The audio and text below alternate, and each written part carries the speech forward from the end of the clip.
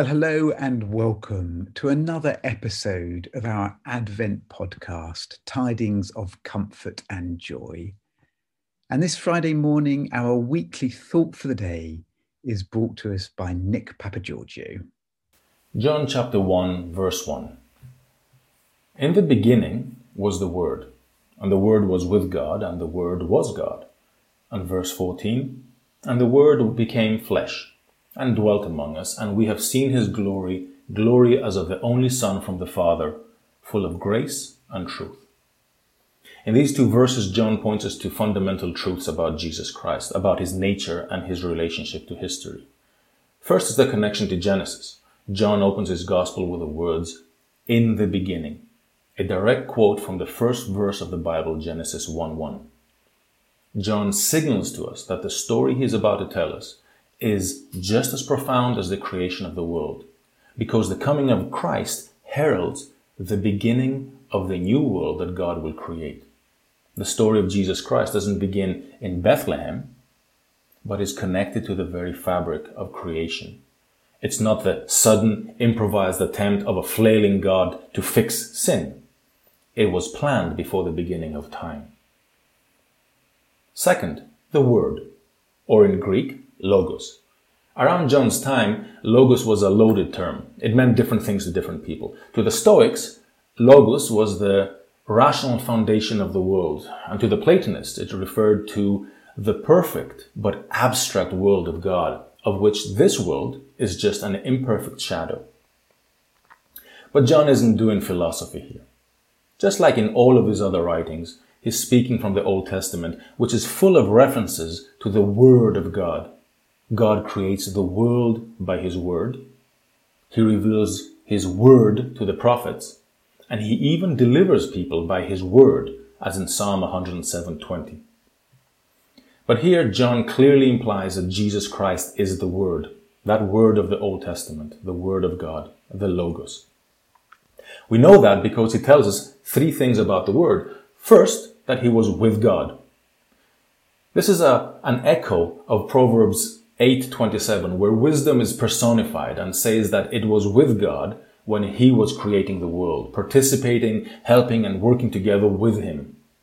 Jesus Christ, the Word, is not a created being, says John, but rather the Creator himself. The second thing John tells us about the Word is that the Word was God. In a brief little statement, John sets up the pillar of the Christian faith. Jesus Christ is God. He's not some gifted preacher or teacher or some advanced guru of the Near East. He is God, the Elohim, Adonai, Yahweh of the Old Testament, who, by this point, hasn't spoken to Israel for 400 years. And this is a powerful statement with infinite implications. And thirdly, the Word became flesh. He didn't just appear human or pretend to don a human body. Jesus Christ, the Word, became the supreme manifestation of the self-revelation of God by fully immersing himself and participating in creation without ever losing his divinity. By becoming flesh, Christ becomes the ultimate way of God revealing and speaking and communicating and interacting with human beings. This is unprecedented and profound, that God himself would know what you and I experience, feel, suffer in our feeble bodies. And John continues, the Word came and dwelt among us. The Greek word for dwelt is to make a tent. And immediately our minds are cast back to the tabernacle in the Old Testament, where the Israelites could meet with God, where Moses met with God face to face and spoke to him like a friend. Before the temple was built, the tabernacle was the place where God came to interact with man after the fall of the world. And if we cast our minds forward into Revelation, also written by John, in chapter 21:3 of Revelation, God finally makes his tent with man. What does this all mean?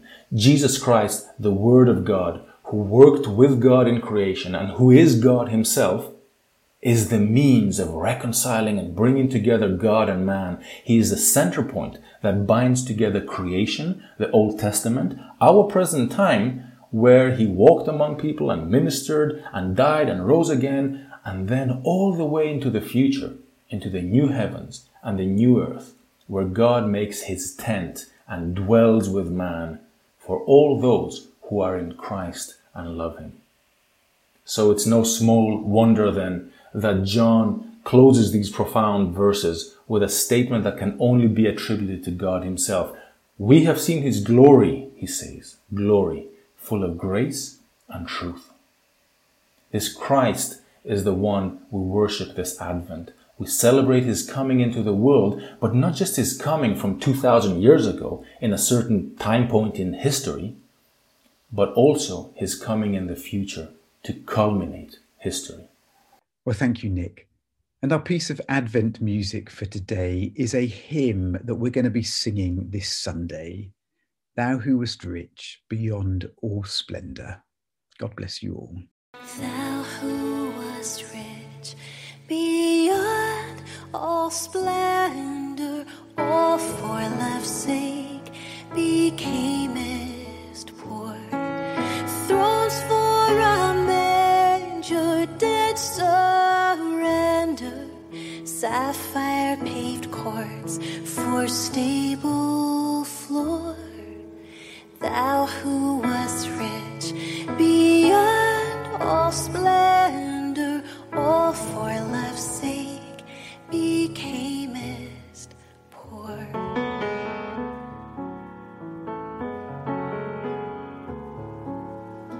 Thou who art love beyond all telling, Savior and King, we worship thee. Emmanuel, within us dwelling, make us what thou wouldst have us be.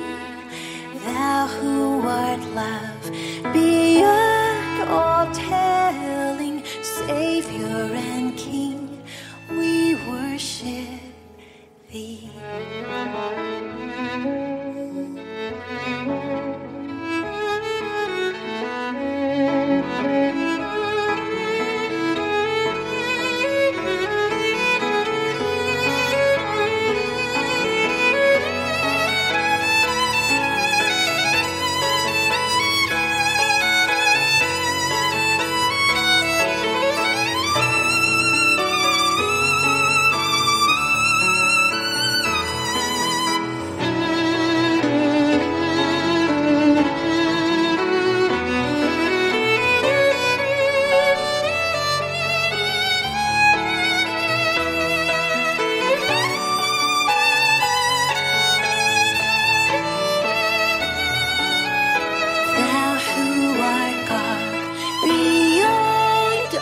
Praising, all for love's sake becamest man, stooping so low, but sinners raising heavenwards by thine eternal plan. Thou who art God beyond all praising, all for